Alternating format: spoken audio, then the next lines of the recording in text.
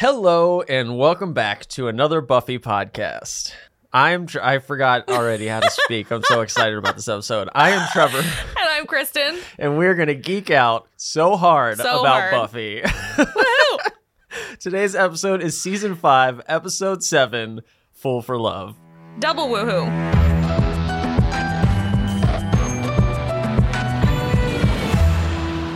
Double woohoo. So many woohoos. This is my favorite episode of the entire series. Yeah, if you've been listening to us this whole time, I'm sure you've heard us constantly reference Fool for Love and talk about it. It is. I think it's my favorite as well. I've fallen in love with it since you're gushing about it, since we've become friends. Like, I've always loved the episode, but I was just always like, oh, Fool for Love is really great. And then ever since you and I basically blew up this whole friendship, I've been like, she's really into Fool for Love, and then I just watched it so many times. I'm like, and she's right, it's amazing. It's so good. And here's the thing too, is like whenever I get like really excited about something, I have a really hard time articulating my specific feelings on it. So I'm gonna do my best, but I think a lot of this is just gonna come out like, squee, it's so good. And I feel a little bad about that because I am very passionate about it and what it does for the characters, but I have a hard time putting that into words. It's just a 5-minute episode of us going, it's so good. But for anybody listening along and not following along, this is the episode where Buffy nearly dies in the beginning, and she turns to Spike to answer how Slayers have died in the past, and going on that journey.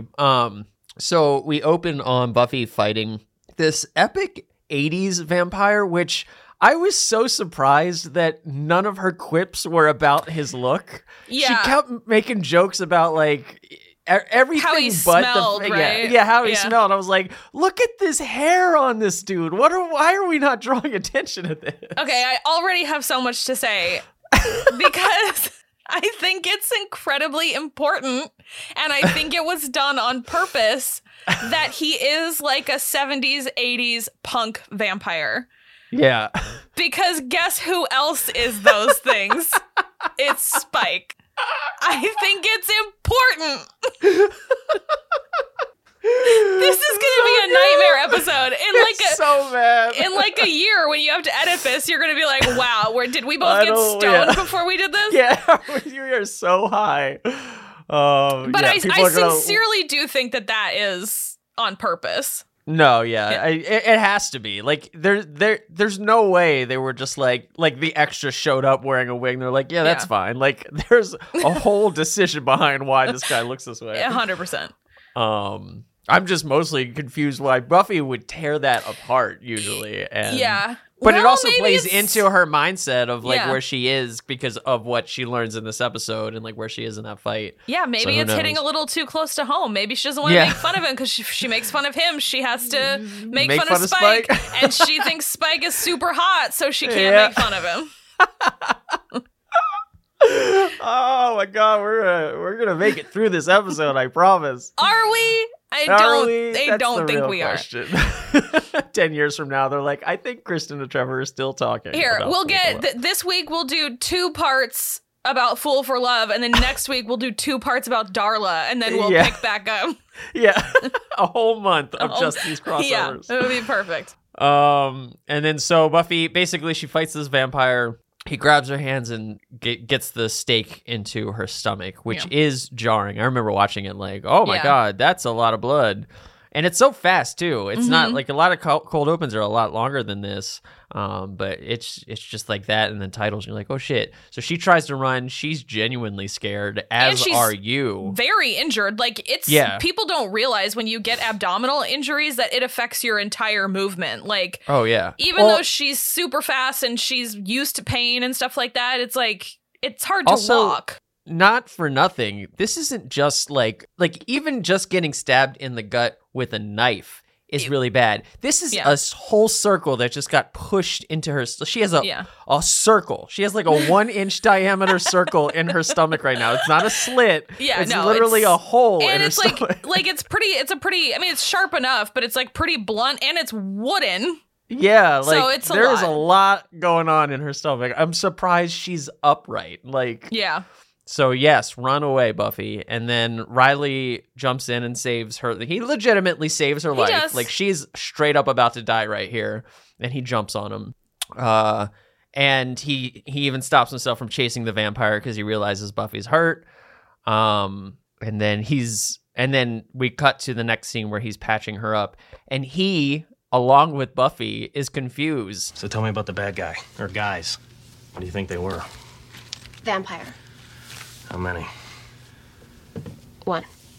So what, he was like a super vampire or something? No, he was the regular kind. He just beat me. It had to have been more than just like some random vampire, especially with what you and I have talked about, which is Buffy is like so refined in her vampire slaying at this point. And she even says that in this episode. She was like, I'm in the best physical shape of my life. I will say, I don't like Riley's tone because he's like really, really shocked that it was just one vampire. And I'm like, dude. Yeah. You need a grenade later, okay? So shut your mouth. Yeah, when it was funny because like when he starts, it's the natural, like I could see Willow or Xander or Giles doing the same thing of like, was this like an Adam type, bad guy? But then he berates the topic to a degree where you're like, dude, read the room. Buffy is beating herself up and is not okay with this. Like, you don't need to be like, well, how the fuck did you do it, you dumbass? Like, how did you almost die? He can't pick up on the social cues that she's putting down, like about how she doesn't really want to talk about it and, that she's clearly distressed and everything. And also, I just am at that point with Riley now where, like, in the first place, he's totally overstayed his welcome. All he does is pick fights with her and talk nonsense about how she doesn't love him when clearly she does to the best of her ability. And so I'm just at that point where I'm like, it doesn't matter what he does. I hate the way he does it. Yeah. Yes, go away, Riley. Please go away. And then Dawn bursts in and she covers for Buffy, which I think is great. It's fantastic. Buffy's a little mean to her, but she like immediately catches herself and shows Dawn her wound. Come on. Who's the man? You are. A very short, annoying man. If I show you something you promise you won't tell. Oh, cool. I mean, gross. And Mom cannot know. Which is great, Buffy. And Dawn is like, that's awesome. And then she's super into it. Yeah, Buffy looks at her and she's like, excuse me? And she's like, I mean, gross. It's gross. What I mean to say. I do love this, especially coming on the heels. Not totally on the heels because we had family last week. Right. But I do love that it's like, they do seem to have settled into more of a legitimate sister relationship, like a loving sister relationship, in the fact that like Buffy is taking her into her confidence and like they do have a bonding moment where Dawn lies for her. I just think it's sweet. I like Dawn. Yeah. I think it's great. I love Dawn. It's funny. I must have hit a Dawn Summers algorithm pin somewhere, probably because I said I love Dawn on Twitter, and so all of the algorithm gods like tapped into it. But I just keep getting all these fan edits of like Dawn Summers just being awesome. I'm like, how do people not like Dawn? Nice. She's so great. And then at first it seems, so then Riley's gonna go patrol, and Buffy's like, please just don't do it by yourself. Yeah, which is reasonable. You're just a human man. Like, she would not want Giles or Xander or Willow to go out by themselves either. Yeah, and none of them ever do. And none of them, they're not dumb. Because they know their limits. Right. And so she says, please bring the gang with you. And they cut to him at night, and at first you think he didn't listen to her. Because you just see him roaming, you're like, you fucking dick. And then you see them walk up, and it is so funny. It's so funny. Because it's funny in two parts. One, because Riley is just like super military mode, and they come up, and so at first you're just like, guys, what are you doing? But then when you go to their perspective, he looks ridiculous, and they're just like, this is literally everyday life. Like, what are we gonna do? Like, I have so many issues with this because it's like he's not a soldier anymore. Yeah. They have, even Xander, we've discussed it multiple times, has used up the extent of his military knowledge. Right. So he's not a soldier anymore. They have never been soldiers for real. And like, how does he think? Why is he operating like a unit and doing like arm gestures and stuff? Sir? Like, it's not anything. And I do think he looks more foolish than they do, because also whenever they go out with Buffy, she's the muscle, they need to be like alert and aware, but they are not going to be doing the fighting. So like, I don't know why this isn't just like, I don't know why he has to operate this way. Why he's not just acting like Buffy when she goes out with them. Yeah. It's senseless to me. He's so ridiculous. It's such a great blocking mechanism too, because when he comes up, as ridiculous as it is Riley. We've seen him military in season 4, like, okay, this is all your training and this is how you're approaching it.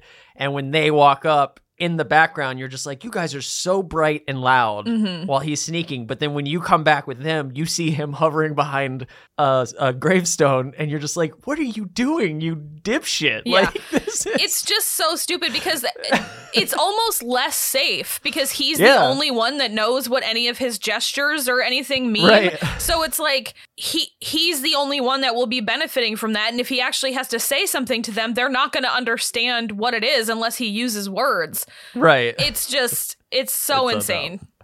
And then Xander is very in love with Riley.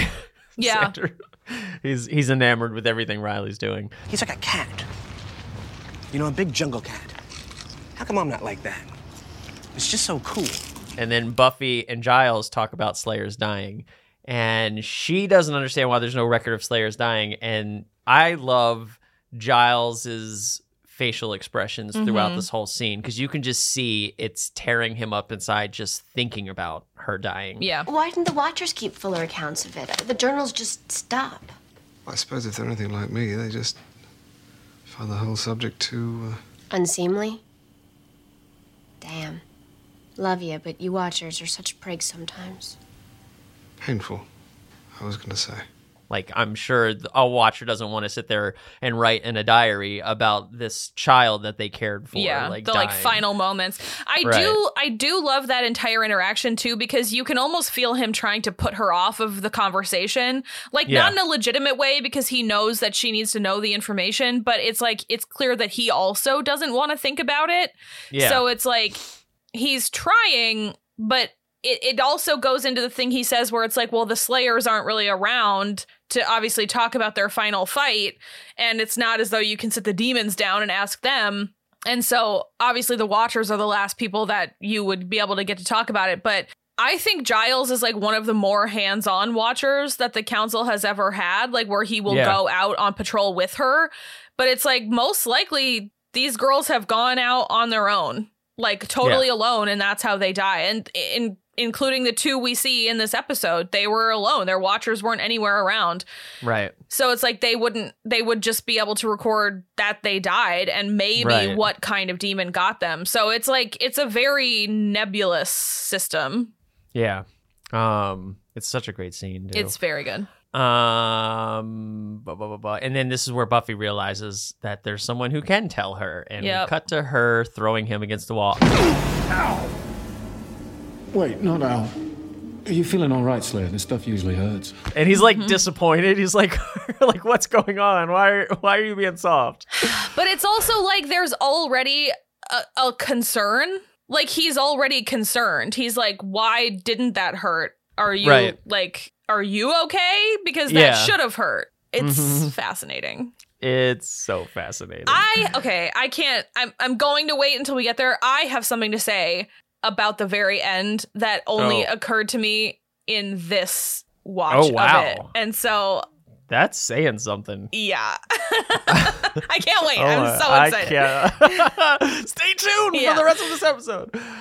We just like cut there. We're like, see you next week. Get murdered by our fans. Okay, bye. And so at the Bronze, 2 Slayers. Buffy's just like, give me the Cliff's Notes. And Spike's like, all right, asshole. You want to learn all about how I bested the Slayers, and you want to learn fast. Right then. We fought, I won, the end. Like, he's like, do you want the story that is the essence of how these Slayers died, or do you want literally what you already know? Yeah. So, like, I'm all the way on Spike's side, because you get why Buffy's very just like, there, and obviously there's all the arguments of like, what Buffy's really feeling in the scene, how Buffy really feels about Spike, all these things. But like in the scene itself and what she's actively thinking about is like, I don't want to be doing this longer than I need to be doing this. Yeah. And so she's like, just give me the information and go. And Spike's like, it doesn't work like that. Well, she does have other concerns going at the moment. And also, because it's been this way since season 4, since they like offered him shelter in season 4. I think if you like sat Buffy down and like gave her truth serum, she would, even at this point, because this episode is very acrimonious for the two of them, but I think it's mostly just because of all the stuff they're dredging up. Yeah. But I think if you sat Buffy down and gave her truth serum, she would have to admit that she has like a passing fondness for Spike. Oh, like yeah. she would have to admit she doesn't actually hate him. No, yeah, she You doesn't. know? I think she's confused about it and she Yeah. suppresses it because like it's objective that she finds him attractive. She's already said as much. Yeah. That she thinks, regardless of the level of how much she thinks he's attractive, like she finds him attractive, and he doesn't repulse her as much as she says that he does in her quips. Like she enjoys his company to some extent, and I think you're right. I think if she got the truth serum. Because and it goes back to Something Blue, where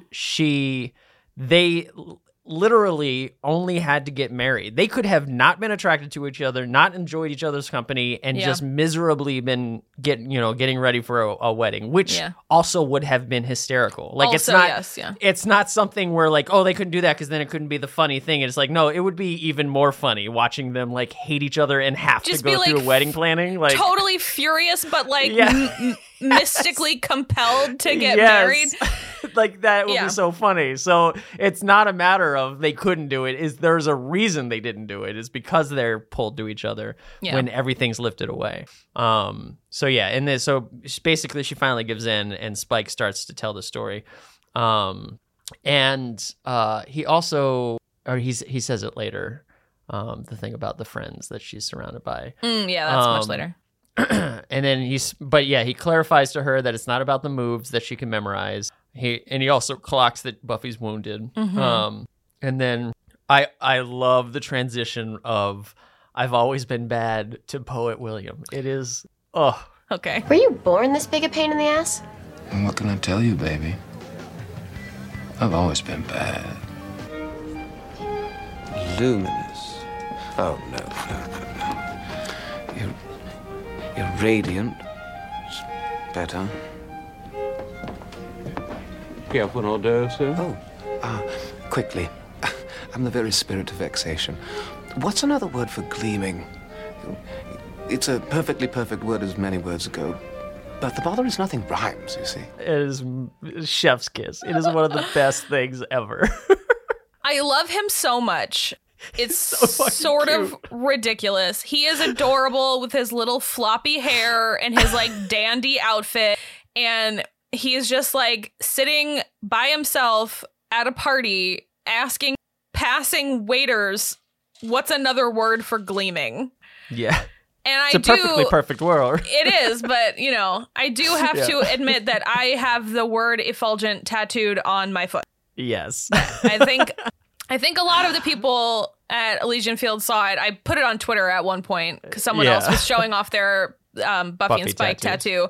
And so I have one as well. I think it's so funny. It's just so funny.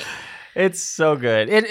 What's interesting to me is this William is at the like it's really in Spike. It's not like, oh, that was like who he was and now Spike is Spike, and it's like, no, that's who he is. That's who he is. That sweet little, and you see it come out at the end of this episode, and you see the Spike persona push it back down, which I think is so fucking fascinating. Like just the levels of personality inside of Spike that he wrestles with. And it's not that he's one person pretending to be another and hiding it. He's all of these things that are wrestling with each other. Like, he's constantly all of these things, which is so fascinating to me. Yeah, I agree with you 100%. And I will also take it one step further and argue that Spike is kind of a costume that he wears. Yeah. I believe he is more William than he would ever want to admit. Even right now with like no soul and the chip, like right now, I think he's more William than he would ever say. And the other thing is, as much as I love this episode, I've always felt that the performance of Spike is like slightly off in this. Like, it feels showier than he usually is. And that accounts for 1880, 1900, and the present day of the show. I think he's a little too showy, and I think he at different points is overcompensating for different things. Yeah. My personal like headcanon, which has also been informed by lots of fan fiction, is basically that I don't think he changed very much when he was turned. And we do get actual confirmation season 7, of that later. Yeah. So I think he was still largely the same as he was as a human, just with more confidence and fewer inhibitions. And so I think his initial Spike personality costume was so that he could live up to Angelus and Darla. Yeah. And then I think he kind of gets taken under by it by the time that they're in China. And then I think he's putting it on again in the present day because he is trying to kind of like do a distraction from how he's in love with Buffy suddenly. So he's like going over the top and like waving his hand over here so you don't see him in love over here. I just think it's like, it's sort of like, I don't remember what we were talking about, something else, and I was like, I think the bad acting was on purpose, and I don't remember what we were talking about, but regardless, I feel that with Spike in this one too. It feels like he's not doing a good job necessarily. Like James Marsters might not be doing a good job until you look like one level deeper and you're like, oh no, he's doing a bad job on purpose. It's like he's overcompensating for things. Like he's acting like a bad actor because he as a person is overcompensating for these feelings that he has. Yeah, he's that trying he knows to hide he shouldn't be having. And that, again, throughout all of the flashbacks that we get in this episode, he's doing that. Yeah. It's just like fascinating. I think, are you thinking of Faith when we were talking about Faith being... Yes.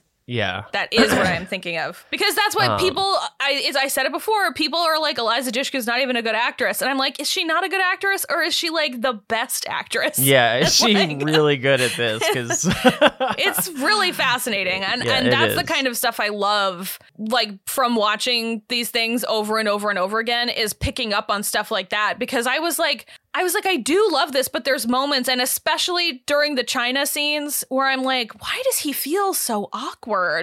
And I'm like, oh, it's on purpose. He feels awkward because he is overcompensating so hard. Yeah. And it's just fascinating to watch. Yeah, he's trying to live up to this. And so we see William sees Cecily, and he walks over to her. I'm just going to spoil it because it's not like a huge spoiler, but Cecily will be back in season 7 as sort Helfrek, of the Vengeance Demon. She's in season 6 as well. Is she? For the wedding. Right, that's right. She's in Hell's Bells, that's right. And in the one where they all get trapped in the house. But that's in season 7, isn't it? That is in season 6. Mm-hmm. Oh yeah, she's in season 7 for that other thing. So so in season 6, but that one where they get trapped in the house, which I think is Older and Far Away. Yeah. Is the one that I'm referencing because it's when Spike sees her again and they recognize each other, which I think is fascinating. And I'm assuming it wasn't thought about here. I'm assuming it was, they went, oh, we have this pool. That'd be interesting. Let's grab her. Yeah. And then it could be like a fun little, we don't have to. And there's the whole, I don't know if you read the Spike comic where it was him versus Helfrek and it was a flashback. It's not canon, but it's this really interesting story where like he's fighting her to protect somebody and it doesn't work in canon because, for the reasons that it can't work in canon. that I don't want to spoil. But he's fighting her after season 7 to protect somebody, and it's flashing back to the reason she was mean to him in this scene is because she was trying to get him out of there. She actually always liked him, but she was about to kill everybody. But she basically he grants a wish, and then she basically gives the wish. Like he grants a wish to someone, and he conveys it to Cecily. He's like, "Can you believe he said he wishes we were all bloody?" And she's like, "Wish granted," and kills them all. Interesting. Which I always thought was fascinating, and I always accidentally like think that's in the Buffy comics. I'm like, oh, but it's just this random, it's a different one, canonical Spike comic. I do love the notion that she is already there to do vengeance, or like maybe she is there for him, like because they are horrible to him. Like maybe that's why, and it doesn't go really to plan or whatever. I don't know. I find it fascinating. I love stuff that explores that. Yeah, I love building out lore. So yeah, all that to say, Cecily will be back later for anybody watching for the first time, and we just spoiled a bunch of stuff. Anyway, William prefers placing his energies into greater things of beauty, and they read his poem, and it's bad. They think it's hysterical. It is pretty funny, and it's pretty bad. My heart expands. 'Tis grown ebulgent, inspired by your beauty effulgent. Effulgent. I'll tell you what, though, I'm going to spoil something as well. That's from, like, I want to say potentially the final episode of Angel. Where he goes to, like, an open mic and he reads it like slam poetry. Oh, yeah. It's my favorite. There's so much swag in that performance. Like, it's so good. I thought you were going to talk about when Angel tells Spike he likes his poetry, and I was like, oh. I do also love that. I think it's fantastic. Because Spike's like, you love Barry Manilow. You like Barry Manilow, because he's like touched at first, and then he's like, you like Barry Manilow. Yeah. That's so good.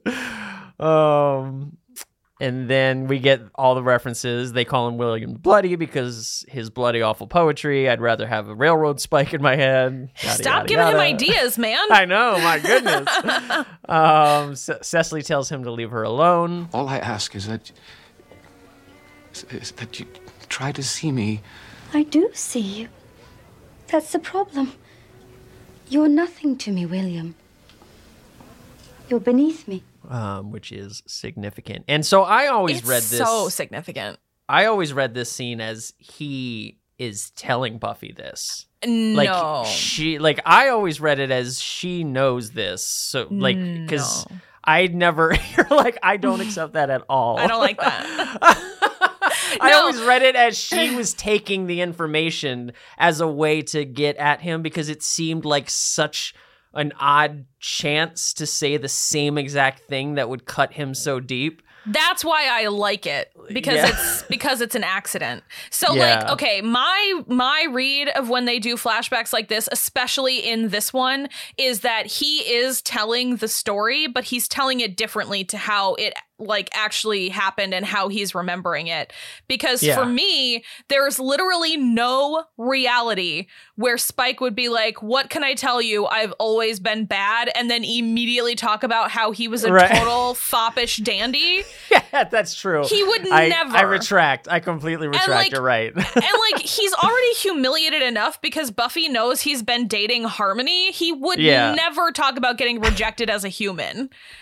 Like there's simply no way. And so it's like with this one and then the other one that she does in season 7 where she says literally the most devastating thing you can to someone, but by accident, I also don't think she knows in that episode. I think there's no way, and it's just a common like, you're beneath me. I think it's like, I think in the moment she does kind of feel that way, but also I think she kind of knows that it would be something that would hurt him the most. No, you're right. I retract completely. I've changed my opinion. Kristen has changed my opinion. Good. Nobody come after me in the comments. I agree. I think you're right. I think the thing that sold me from what you just said is he definitely didn't tell her the pathetic part, because he's straight up trying to put on a show of I've always been bad. Right. He didn't go, I've always been bad. Just kidding. Actually, I was a total dork, and just this girl kidding. told me I went to Oxford, and I'm actually like really smart, and I was a wealthy like nobody. Yeah, you're right. I changed my opinion. And then Drusilla finds William outside, and he's very upset. She essentially pulls Effulgent out of the air by reading his aura or whatever. I see what you want. Something glowing and glistening. Something effulgent. Okay, she also like, I love when they utilize Drusilla like this, because it's less bonkers and more like straightforward, like mysticism, which I like that so much better, because she says all kinds of like kind of lovely things to him, like your true wealth lies in your spirit and your imagination, and the you walk in worlds the others can't begin to imagine is one of my favorites. It's so good. And she offers him the choice. She does. She asks, do you want it? Yeah. Yeah. Which is, to what we said about Spike with Willow, where he offered her the choice. Yeah. So Darla was, like, the Master kind of offered it to Darla. Yeah. And Darla kind of offered it to Angelus as well. Yeah, no, it's super fascinating. But he did not offer it to Drusilla. And so I think that is kind of a point where she's like, I'm going to ask. I'm going to ask permission. Wait, hold on. Wait, so you're saying everybody asked for consent except for Angel? No, that can't be what I'm saying. No, I'm sorry. That's weird. That's 100% what I'm saying. I'm sorry. I'm not. No shade to Angel. Sort of shade to extreme Angel. shade to Angel. He is in the shadows. Come on. Drusilla finds William outside. Blah blah blah. I do love that he's just like shrieking "ow, ow, ow" yeah, by the end of it. I was just about to read my note. I absolutely love this slow realization of how much pain this is before, because he eventually gives into it, and it's like, and it's serene at the end, but just like the ow, ow, ow, ow, ow, ow, ow, ow. It's very funny. Screaming is so funny. And then we go to Riley and the Scoobs. Riley says there's too many vamps and that they should come back later. He's totally lying. Riley. Spike and Buffy continue. He tells Buffy that he had to get himself a gang, quote unquote, get himself a gang, and that he joined the gang of Drew, Darla, and this part is hilarious to me, because like we've already established that he is lying essentially about, or like, telling selective truths about a lot of this, but it's like, Buffy knows how that all how this part happened. She like knows that he was the last to arrive, and that like he didn't go find them. Like she knows who his sire is. Like, it's very silly of him to be like embellishing the truth of this. Right. Also, I really want to see, because I think it's like 20 years between siring Drusilla and siring Spike, right? It's like 1860 and 1880. I want to see the third wheel insanity that is Drusilla along for a ride with Darla and Angel. I don't want to get too graphic. I don't think she was third wheeling. I think they were threesoming a lot. Oh no, I think they definitely were threesoming a lot. I just am so they never tapped into that at all. They don't ever show us just the three of them, and especially because the last time we saw, Darla was just not into the idea of Drusilla being a vampire, and then next we see her, it's like Drusilla turning Spike. I'm like, well, there's 20 years there of Darla having, and then Darla in this episode looks at Drusilla like, you crazy bitch, what are you saying? I'm like, agree. I want 20 years of that. I want to see that. So it's kind of one of those things that it makes me feel like like when you have like a dog and you're like, we should get our dog a dog to like to tire it out. Yeah. So it's like they got Drusilla and Darla was like, or like Angel got Drusilla and Darla was like, you need to handle this. And he was like, I'll just give her a dog then. Yeah. And he was like, go make yourself a playmate. Yeah. And she got Spike. And so it was like, you've done this to yourself. Yeah. It's so good. And then in Yorkshire, 1880, Spike tells Angelus that he goes by Spike now. He's tearing up the towns. It's Spike now. You do well to remember it, mate. I'm not your mate. I love that Angelus calls out his different way of thinking. Why did I say that? Angel's different way of thinking, because he's like, you have to, well, because Spike is all very like, I just want to fight. Also, I need to like interject and say that it's not even been an entire year. It's still 1880. Yeah. They're just not in London. They're just like 60 miles north of London, and that's it. Like, yeah. So, which also, to your point, or here, you want to say, so you don't forget what you were going to say? Well, you asked about the different ways of thinking. I think it's just the way that they operate. Like Angel is like, the kill is only worth it if you like instill terror first. And Spike is like, you're ridiculous. Yeah. Like, don't you just want to like fight a mob? Doesn't that sound dope? Like, Let's go fight a mob. Yeah, yeah. That might be what I was trying to talk about. Like their different ways of approaching this. Yeah. He says, I don't know. I love Angel calls out his different way of thinking. I think if I had to guess what you are talking about, you're I'm gonna pull it up. You're like calling you like that Angel called himself out. Oh, okay. I wrote the wrong word, which is why I was confused. Oh. Angel calls out Spike's different way of speaking. Okay. Which I thought was fascinating because he does take on a completely different style of speech. He's not timid in his language, and he's... Well, it's not like an upper crusty accent anymore either. Yeah. I like that subtle reference to like why he all of a sudden is different to the William that we learned about. I just wrote the wrong word while I was typing, which is fun.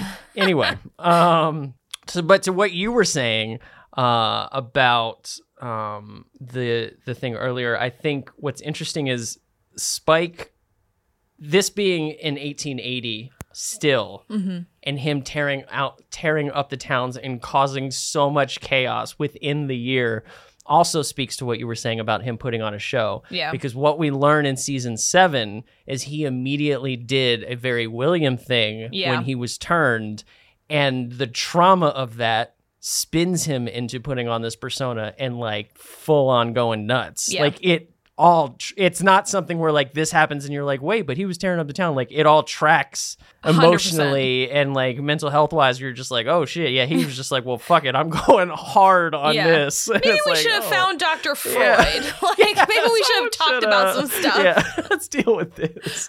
So I think that's super fascinating. And then Darla's reacts. Oh yeah, so this is where Drusilla says the most insane shit, and Darla looks at her like, "Yeah, good point. You fucking psychopath." Like, what are you talking hysterical. about? I think our boys are going to fight. The King of Cups expects a picnic. But this is not his birthday. Good point. It's so great. I love how little patience she has for her. Yeah, like, she like looks at her immediately. Is like, stop. Even we're gonna get some stuff in this season. I think season 2 of Angel. We're gonna get some stuff in there too, and she has like even still no patience for her, and it's so funny. Absolutely, it's so good. And then Angelus tells Spike about Slayers. To which Spike in the present day said, after that, I was obsessed. And I just went, yeah, you were. Indeed. Indeed. So we go to China, 1900, Boxer Rebellion, Spike versus the Chinese Slayer. I love this fight so much. Me too. This is such a cool choreographed. So I love the set. Even though it looks like a set, like it's just beautiful. Like I just love the lighting and the texture of all of it. It's really cool. Well, it's also like I love it being in the midst of this religious war, which is really cool. And we get his eyebrow wound in this, and it's like I think like a cursed blade, which is why it never healed, even though he's a vampire. I love that. I love everything about it. I also love that she's holding her own, and until she's not, and then once we get there in the next fight, we'll talk about why. But I don't know. It's captivating. Yeah. It's like and it that even goes to something later as well, which is the like it does look like a choreographed dance, like a tango, like one of those really violent tangos. It's so good. It's so good. Fantastic. And also, she's the only one that he bites. Yeah. Because he doesn't bite the other, and he's never bitten Buffy. Yeah. It's interesting. Mm-hmm. Drusilla walks in on Spike having killed a Slayer, and then Spike and Drew bang in a burning building, which is not bright for vampires, but distasteful. Yeah. I'm all for a little kink, but there's a dead body right there. Yeah, come on, guys.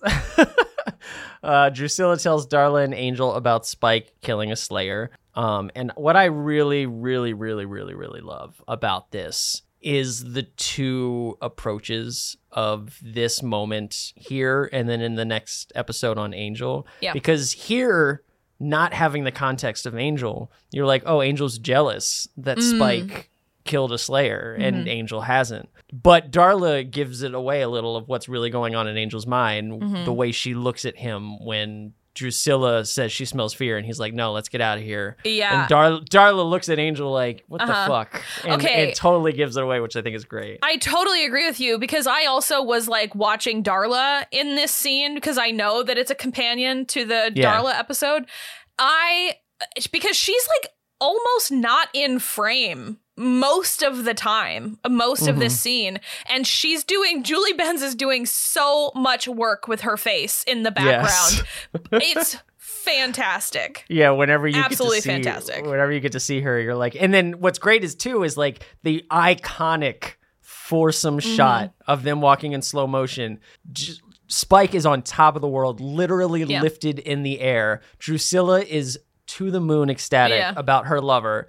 Angel is tormented, and Darla is staring daggers like in the back seething. Of Angel's head. Yeah. It is such a perfect shot. I love it so much. The tableau is unreal. Oh, so good. It blows my mind. I do love getting to episodes like this, because I'm like, it's a lot of the times you're just like, well, and then they go here and then they go here, and like obviously that's what you need to do to get this plot across. But it's like this one feels like there was so much care put into it, where it's like, I could break this episode down shot by shot and be like, and then look at this in the background, and then look at that in the background. You see that guy with the pull stick with the way he's holding it means and then Spike says, best night of my life, and Buffy is super grossed out about it. Okay, this goes back to Faith stuff, because she's like, ew, you got off on it, and he's like, yeah, and you're telling me you don't? And she just gets this holier than thou look on her face, and he's like, okay. Yeah, because it's she doesn't say no. She's just like ashamed of it. But it's like, you for sure do, and just because the only people in your life who have told you that they also do that were bad doesn't mean you are also bad for that. Yeah. You know, it's like sometimes bad people do the right thing. You know? And it's just like, you're allowed to find a release in this thing that you do every night. It doesn't have to be such a heavy weight on you. Right. But she's like, well, it's my destiny. So yes, it must be an albatross around my neck. I must be Jesus, or I must be death. And it's like, Jesus Christ. Yeah, indeed. And then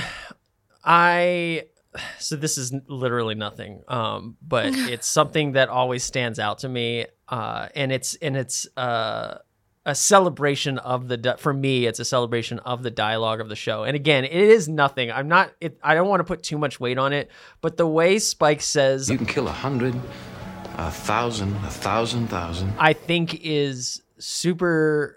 I just love that wording so much, because obviously it would be hundreds, thousands, millions, would be like the logical way words go. But 1,000,000 is, I don't know why. Like, it No, it is. literally rings with me every time where I'm just like, that's why I love this show so much. It takes phrasing and words and just like mixes them all together and creates a whole other language, which is so fun to experience. Because if all of Buffy was just written straight narratively, like, or dialogue wise, and it was just like the way we all talk, I honestly don't think it would have popped as much as it did. And I it's agree. moments like these where I'm like, yes, this is what I fucking love about this show. Yeah, I totally agree with you, and I'll even take it one step further because he's telling that to Buffy. He's like, "How many of me do you think you've killed?" Because he says 100, 1,000, 1,000, and the armies of hell besides. Right. And I mean, fuck off with that. Incredible.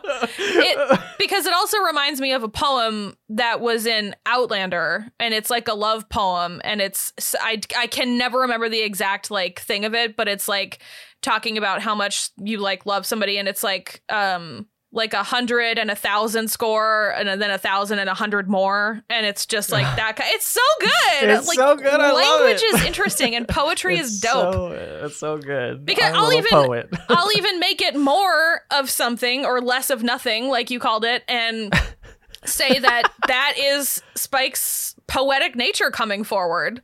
You know, like that's how, absolutely. As a poet, that's how you would say something like that. Like millions doesn't roll off the tongue as well as 1,000,000. Like, yeah. I don't know. I think It's almost, you could, we're definitely like fleshing this more than it deserves, but we? You could, yeah, you never can really.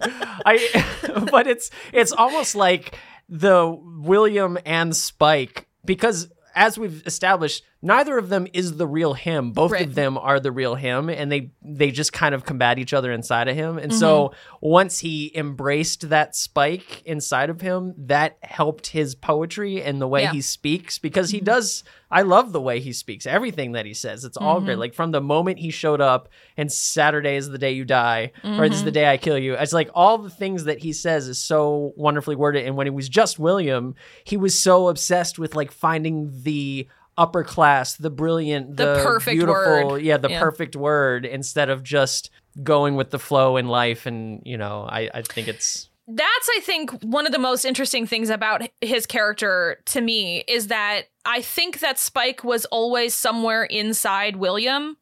And conversely, I think that even once he became Spike, William was still in there exactly the same way.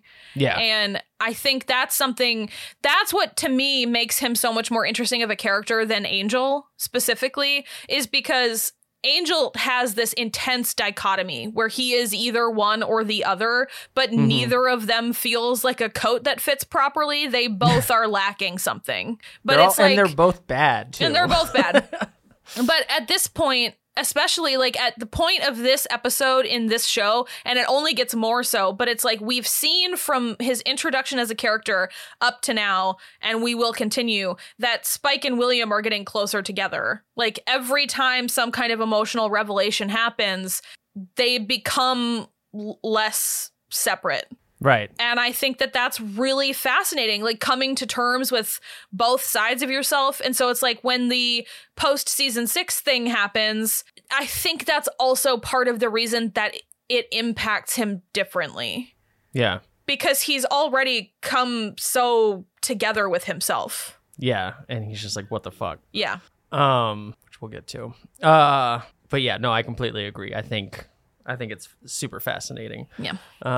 So, spoiler alert, Kristen and Trevor think Spike is fascinating. I don't know if you've grasped this over 5 seasons. If you're new here. And then Spike hits her wound to show that she can't handle herself, because she's like, I can handle myself. And he's like, actually. I do also, I like the way that he's like framing this as a lesson, because he also was like, you have to always reach for your weapon. You have to always have that, because mine is always literally right here.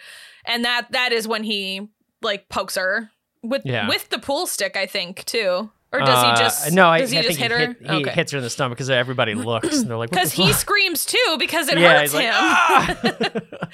And then we cut to Riley showing up later at the vamp spot. He kills all the vampires with a grenade. Well, he does. Wild. stake stakes the one of that them. staked Buffy. I mean, it was smart to bring a grenade because it's like you are not going to kill 5 vampires. Yeah. Like Buffy would have a hard time fighting 5 like you But have to alone, yeah, you have to coordinate the way you're fighting and like make sure you have exit strategy. So so he at least comes with a grenade, but it's also just like, what are you doing, man? And it's not it's handled in the next episode. Everybody's just like, what the fuck, man? Like you went like it. I like that it's not handled here because we need to focus on the Spike and Buffy's story, and the Riley and Scooby's is just like, what are they up to on the in between? Yeah. I like that we don't have to deal with the whole fallout of what he did here because then it would just kind of muddy this episode up. And then we get back to Buffy versus Spike, and she says, "Give it to me." Buffy goes in. So Buffy and Spike fight each other in the alley, and Buffy goes in with a stake. She gets on top of him with a stake, and I always read this scene as like she's back to feeling comfortable with him because she's not necessarily forgotten, but like the power dynamic is absent of her conscious mind right now, where it's she's not fighting this weaker thing because he's dancing with her. Yeah. And he's not just standing there like a weak vampire. And also she's wounded. Right, and she's wounded. So like they're equal with her being wounded, and he's purposely not trying to hit her, so it feels like a dance. And so I'm always like, she goes in with the Spike because like this is natural to her. And she's like, "Oh, I'm fighting Spike. I go in for the thing." I think it's fascinating. I think it's a fascinating read on just like how Buffy's brain works as well, which is interesting. I also, this goes back to the like language part of it, but him telling her that like she's not asking the right questions. Yeah. And it's also because Buffy is smart. We've made that abundantly clear that we believe Buffy is smart, but he's right. She is not asking the right question because she's asking, how did you win? And he's like, you need to be more focused on why they lost. Right. It's not about me. It's about them. What's fascinating to me is I personally think Buffy knows that and she's avoiding it. Like I think she's like realized, because she even says to Giles, "I know a Slayer has an expiration date," and so like she realizes what Spike is telling her deep down somewhere, and she doesn't want to confront that, so she's looking for like the easy answer. Yeah. Spike used a spell. Vampires use this spell to finally kill her. Like, and she knows it doesn't exist. She knows there's not an easy answer, but she's like trying to find some easy way out other than like, I'm ready to die. Yeah, 100%. I mean, I think it is sort of like she's not yet willing to put her focus or to either put her own focus or have Spike's focus on her. Yeah. Yeah. It's so good. It's fantastic. And I love the cutting back and forth between the subway fight and the fight between them. It's such great choreography and editing and everything. It's so good. And then Buffy says, "You think we're dancing?" And he says, "That's all we've ever done." It's like, yeah, you have. So to get back to my foot tattoo for a second, I also I chose multiple flowers because in Victorian flower language, they are an indication of wanting to dance with the person you love. Oh my God, I love it. I love it so much. I am a humongous nerd. Shocker. Yeah. And then Buffy doesn't like what he's saying. Oh yeah, I just wrote that. I already just said that. Buffy doesn't like what he's saying because she knows it's true. And it also speaks to the theme of the season, honestly. It so speaks to the theme of the season. Because it's not the same as like what happens in a handful of episodes, but he straight up looks her in the eyes and says, "Death is your art." Yes. That is a very specific thing.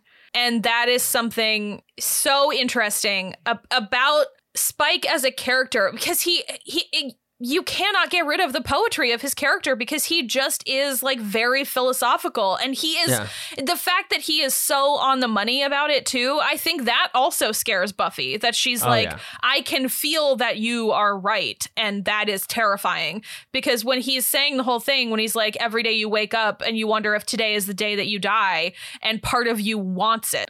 Right. Like that is fascinating. It's also interesting because Spike, I think we passed it in a previous scene, what's interesting with Spike is he knows Buffy so well. Mm-hmm. And like you said, he's very philosophical. He's smart. He's aware. He pays attention to everything, regardless of his schemes always failing. Like, he's bright and he knows what's going on. And he even brings up in an earlier scene to Buffy, you survive because you have friends. Yeah. Mm-hmm. Like, you survive longer than most Slayers because you're surrounded by society and family and friends. The other ones weren't, which is things that we've talked about. And it's something that everybody in the Buffy fandom has talked about. Like, it's a very... like, she let people in and she has Right. connections to the world. If she didn't have... Oh my God, I just got chills. Okay, if she didn't have these connections to the world, she would have had this kind of death wish like a lot sooner. And what's interesting about what is coming in this season is that she does lose people through their fault and no one's fault. And I think it starts to chip away at her. Mm-hmm. I think it really does, in a way that I don't think she was prepared for. Yeah. Even with this conversation, I don't think she had the wherewithal to actually be processing that. Because there are two official losses, but you could count 4 depending on what you consider a loss. Like 3 and then 1 potential loss, depending on what you consider an actual loss. And I do think it breaks her down. Yeah. Before the end of the season. It's so good. God damn it. I know, it's insane. Oh, this is such a good season, such a great episode. I prefer the fight choreography with Nikki on the subway. Oh yeah. As opposed to the Chinese Slayer. And the way it weaves into his fight with Buffy is absolutely spectacular. The way that he's got the pool cue, but then in the past he has the subway pole part of it or whatever. It's incredible. Him being on top of Nikki, looking up. By the way, we know her name because of season 7. Yeah. To the audience who hasn't watched the show yet. I actually do think the Chinese Slayer has a name, but I've never been able to commit it to memory. He's on top of her. Like, one of my favorite shots is him on top of her, looking up and talking to Buffy as 70s Spike. It's such a great back and forth. I love it so much. I also we just have to do a shout out for how hot Billy Idol Spike is.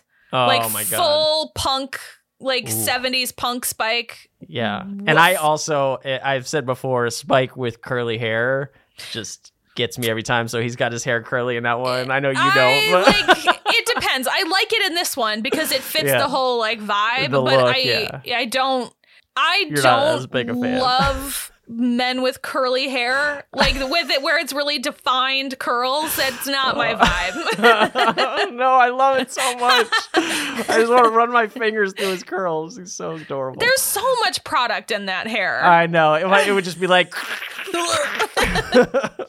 my hands would be all sticky. I'm like, ugh. Gross. And then he tells Buffy Party who's desperate to know what's it like. Mm-hmm. And then he says every Slayer has a death wish. And then, and this is where Spike even knows. This is where he says it. So I was wrong. It wasn't in a previous day. Spike even knows that her longevity is tied to her connection to the world, which I think is really fascinating. It's another thing because she, like, imagine someone else. Imagine there was this other vampire that they captured. They put a chip in. She found out.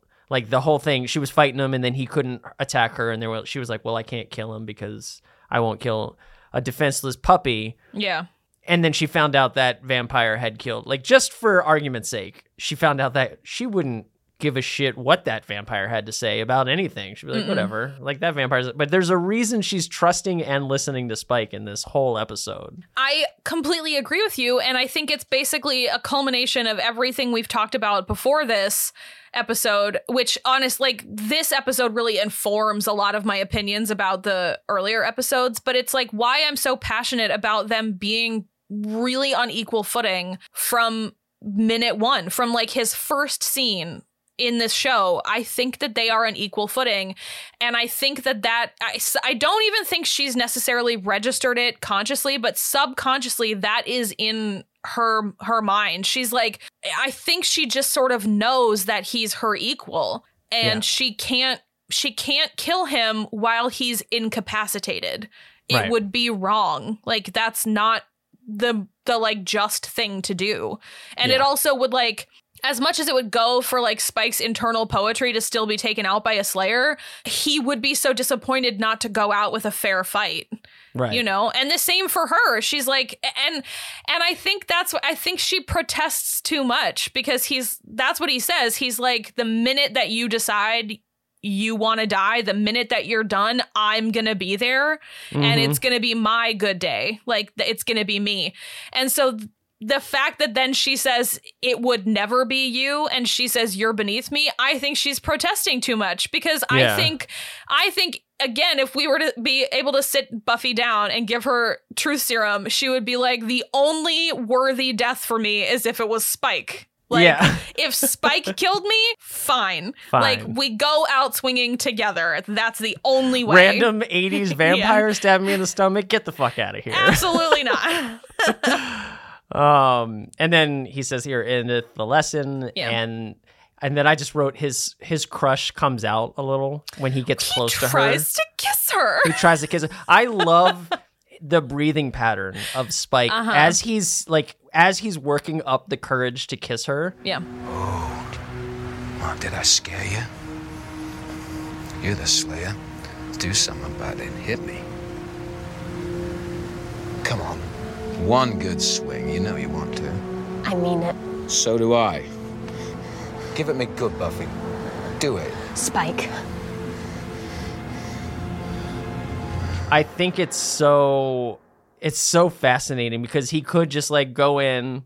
He could just go in for it and be like, whatever. But you know, he's so nervous because he really, really, he's got all these emotions and he does not know how to handle them. He's like literally like he's panting. He does not know how He this tries to is gonna go in so slow too, where I think he would have had a lot more success if he had just done it. And Buffy's look, she's just like, what are you outside doing? of your mind? Well outside of your we mind. We are not there. We did. The only thing we skipped, I think, is that he also he got his coat from Nikki from the Slayer in New York. So that's where he got his coat as like a trophy. And then Buffy says, It wouldn't be you, Spike. It would never be you.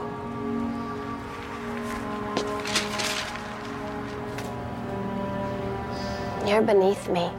Before she says it, she pushes him down on the ground. And two things. The first thing is that he's taken so by surprise that he falls all the way on his ass. Like he's like all the way and back on his arms too. And the second thing is that the coat comes off his shoulders and it's kind of like pooling at the bottom of his arms. I think that was also deliberate. It's like his armor.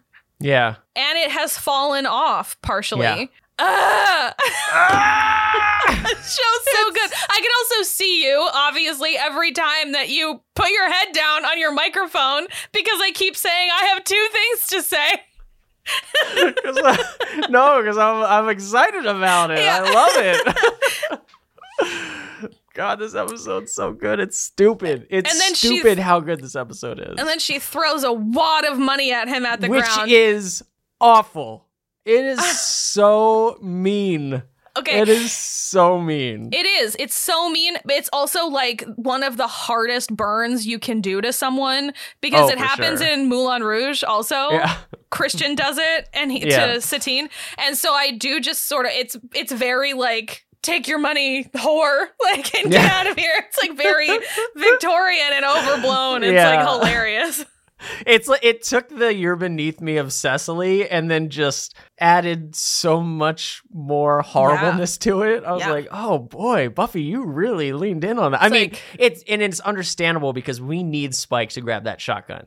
Oh, 100%. If she just pushed him down and said never, it'd be like, why are you grabbing a shotgun? Who fucking cares? Yeah. But like the really seeing the vulnerable nature of who Spike is at his core and what that did to him before he turned into a vampire, and having that happen to him again when he's vulnerable again, it makes so much sense. I think that's also something that's really interesting about their relationship with each other, is that they are kind of both like feral alley cats, because it's like he'll pick at her and she will get aggressive and then pick at him and he'll get aggressive, but it's like only until one of them breaks. And so it's like she gets really aggressive with him and pushes him down and throws the money on him. But then it's like the minute she's out of view, he is sobbing alone in the alley with just dollar bills scattered around him. That is so vulnerable. It breaks my fucking heart when Spike starts crying. Yeah. I am just like, and it's because he's right back there to the place in his life where he had literally zero power. She just shot him like 120 years into the past. Yeah, all the way down. And I also love that the Spike part of him takes over and is just like, fucking buck up. Fine. Yeah. Yeah. I'll do it if you're making me do this. You're watching both sides of Spike perform in this moment. I think it's so fascinating. I do also think that there's like such an interesting dichotomy here too, because it's like he has made her vulnerable with all of this episode, all of this information he's given her. But the thing is that she is feeling vulnerable and he is actively vulnerable. And so because he was actively vulnerable and tried to kiss her and she literally pushed him to the ground and threw money at him, I think that's what makes him, that's why she was able to walk away, because he didn't know how vulnerable he made her. But she knows how vulnerable she made him, and that's why he's like, well, I'm going to shoot you. Yes, this needs to stop. That's enough. It's funny because I always misremember, like I know, I've seen this so many times and I know Fool for Love ends the way it ends, but I always, for some reason, misremember the shotgun happening. I think I always remember it happening at the end of Out of My Mind or No Place Like Home, like when he finds out he loves her. Like I always, for some reason, I'm like, oh yeah, he has the dream. He's like, fuck this, I'm gonna go kill her. And I forget there's like episodes of him just like, what is this? And then like being shit on is what makes him go, fuck this. Because that's the other thing too, is I think that you could argue that he believes they are legitimately getting closer in this episode. Like I think that's part of why he tries to kiss her, because he really believes that they have sort of crossed a relation or a Rubicon in their relationship where it's like, oh, well, I told you like literally everything you asked for. I was extremely honest with you. And so I think that we're again on even footing. And she's like, ew. Yeah, like, go away. Still no, Spike. Yeah, what are you, crazy? Yeah. Because she hasn't had any of the active or epiphany thoughts that he has. And then Harmony's trying to be supportive, but she does say, she points out, you couldn't kill her before, what's different now? Which is very true. It's like, you very much could have just taken a shotgun to her at any point over the past 3 years. Which I do think is where some of the Angel stuff lingers, because I do think part of him like wants to make a point of it. Yeah. Or did before he had the chip. But now I just honestly think it was like, you made me physically and emotionally the most vulnerable I've been since I was human, and that cannot be allowed to stand. Yeah, I'm all done with that. So he's just past his breaking point. But then we go to the flashback of flashbacks, because she's like, what's different now? And we see Drusilla telling him, why can't you kill her? You're the one who keeps bringing her up. I haven't said a word about the bloody Slayer since we left California. She's on the other side of the planet, Drew. But you're lying. I can still see her floating all around you, laughing. Like, all you care about is the Slayer, and he's trying to convince Drusilla that's not true. And she's like, and it's Drusilla. It's not just like a random person that he loves that, you know, is suspicious that he's obsessing. Like, she is reading you. She knows legitimately. things. She knows things outside the realm of the physical. She knows that the Buffy is all over you. The Slayer is all over you.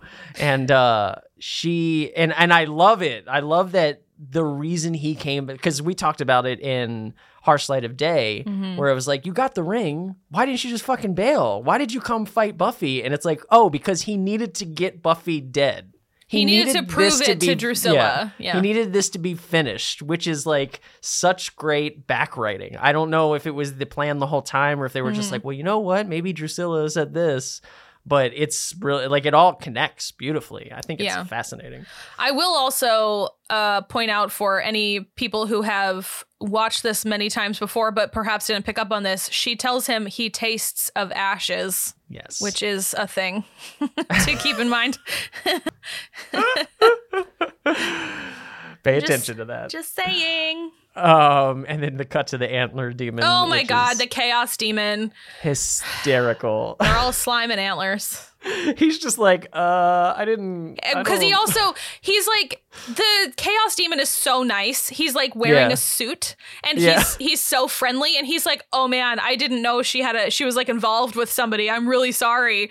But I do just love that Spike is like not like friendly at all, and he's like, you're carrying on with creatures like this, and it's like so derogatory. It's so funny. And he's just standing there drinking a beer in like Peru or wherever. It also made me think too, like, does this guy go through a new set of clothes every day? Because that suit looks brand new, and he's just getting slime all over it, and I'm like, like, you just also buy new clothes every day? Does the slime like excrete from the antlers? Yeah. Like what is biologically what's happening? I need detail. And then she says you're all covered with her. Buffy comes home to Joyce packing, or she says it, and we're left with Spike like thinking about it. And then we come home. Buffy sees Joyce packing. She also says, where's my conditioner? And she said, did you check under the sink? And Joyce comes back with a bottle of something that is not conditioner. She's like, well, I found this I bottle of water. Fine, sure, Joyce, that's that fine. Works. That's conditioner. So she has to go to the hospital and have a CAT scan because it may not be nothing, which is very upsetting. And Buffy goes out back to cry. And Spike arrives with a shotgun. It's one of my favorite endings of any episode of television or movie ever. 100%. I love this moment and turn so much. Because it's such a pillar of the series. Yes. Like this specific moment, this moment when Spike cocks the gun, sees Buffy cry, and then you watch everything wash away from him. It is such a face journey. It's such a journey on his face, and it's such a turning point for Spike because nothing he's done with Buffy has conveyed this level of care ever. Yeah. We've seen him obsess, and we've seen him, but we've never seen James Marsters be like this with anybody on the show. And he's expressed care and concern about Drusilla, things like that. But this was such a distinct moment to be like, we're about to experience a different Spike. Yeah. Not in that his character changes, but like we're about to experience like legitimate Spike. I think we're about to experience a like more Spike. Like the well has deeper deepened. Spike. Yeah. So I like that very well, or very much as well. But I also think at first when he sees her crying, I almost think he thinks that it's because of him. Yeah. Like that he like went too hard in the scene before. And I do love the way that she just says, what do you want now? Like more, like how much more do you want? And also ignoring the shotgun in his hand. Oh yeah, she's like not concerned for 1 minute about it. And instead he just asks what's wrong, and she says she doesn't want to talk about it. And this is the thing that I noticed for the first time watching it this time. Oh. He says, is there something I can do? And for 1 minute on her face, I think she's considering it. Because her eyes get very wide, and then she does that like kind of patented Sarah Michelle Gellar, like, I can't believe I had that thought kind of face. Where her eyes are like, yeah. I think she's considering if she might ask Spike to do something about it. Oh my God. Yeah, because her face journey is very much just like ready to accept Spike, and then, like you said, shocked that she has that thought, but also not repulsed by it, and not because she doesn't tell him to leave. She doesn't tell him to leave. She doesn't say leave me alone. She doesn't say go away. She needs somebody. Yeah. And he's there, and she knows that he's not being a dick. Yeah. And like and she does the face too when like he pets her back. Yeah. She's just like, what is happening? Like her face is so like I could literally watch that on repeat for hours and just study it because she's literally like, what is happening? This is comforting. Why is this comforting? Why is Spike here? Why is he being nice? Was I too mean? Like all these thoughts are running through her head while also completely worried about her mom. Like it's I'm going to be a little clearer about what I mean because I don't actually think you picked up on it. I think she's considering asking Spike to turn her mother. Oh, God, no. Trevor's on the floor, you guys.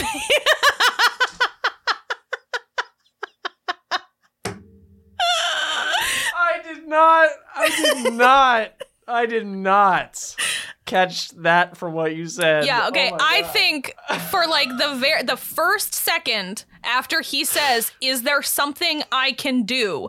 I think it flies through her mind and she's immediately horrified with herself. Oh, wow. That's what I think. And I mean, I am willing to, I'm not like dying on this hill or anything, but I saw it in her face this time and I was like, ooh.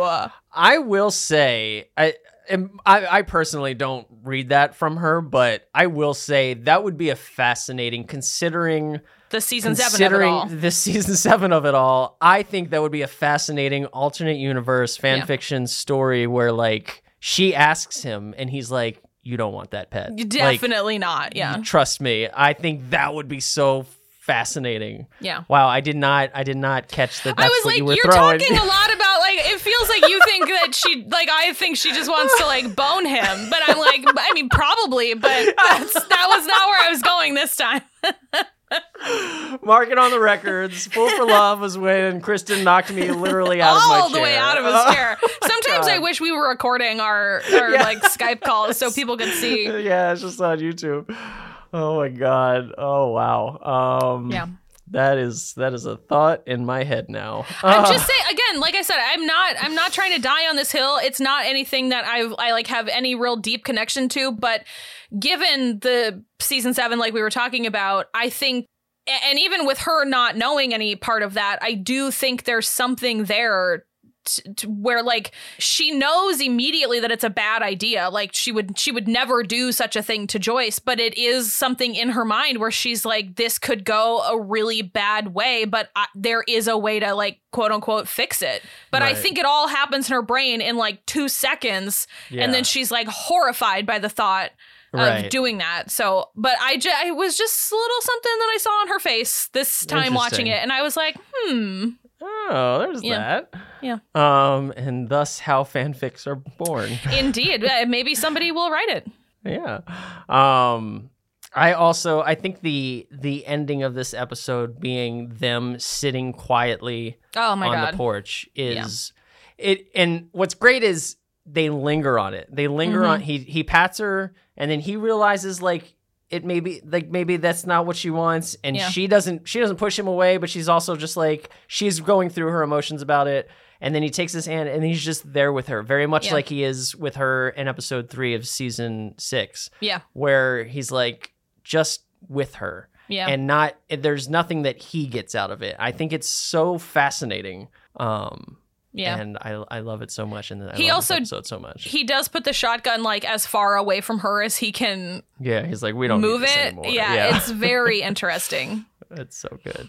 And I do love you're right about how he's not getting anything from it, because I do love the kind of selfless nature of it, where it's like he is going there to kill her, and then he realizes that she's very sad, and he's like, well, what's wrong? Because then we can like, go from there. And she says, I don't want to talk about it. And he immediately asks if he can do something. Like, is there something you need from me? Or like just even from another person? Like just the fact that he's how do I help you? Immediately offering something to her. Also fascinating and slightly infuriating is she does tell him what's going on, because he tells Riley. And no, to me it's infuriating, because I'm just like, what? There's a whole conversation. This? for sure. I want to see that. And I do love the notion that like he is asking, is there something I can do, knowing that he might get like forcefully smacked down for it. He might get killed. Yeah, he's just like, you just told me I'm beneath you and you're sad. You might straight up kill me. I don't know. Yeah. I think it's fascinating. Such a good episode. So good. So hey, it wasn't 5 minutes. It was a lot longer than that. Like an hour and a half. It's so good. Well, I'm glad we finally got to it. And I Me am too. also super glad that I can now create the artwork for it. Me too. That I've been dying to make. It's not going to be bad. I just have to like get through making the angel one of guys will be guys. So I'll knock that one out, and then I'm going to spend some time on the Fool for Love because I just like burned in my brain. I'm so excited.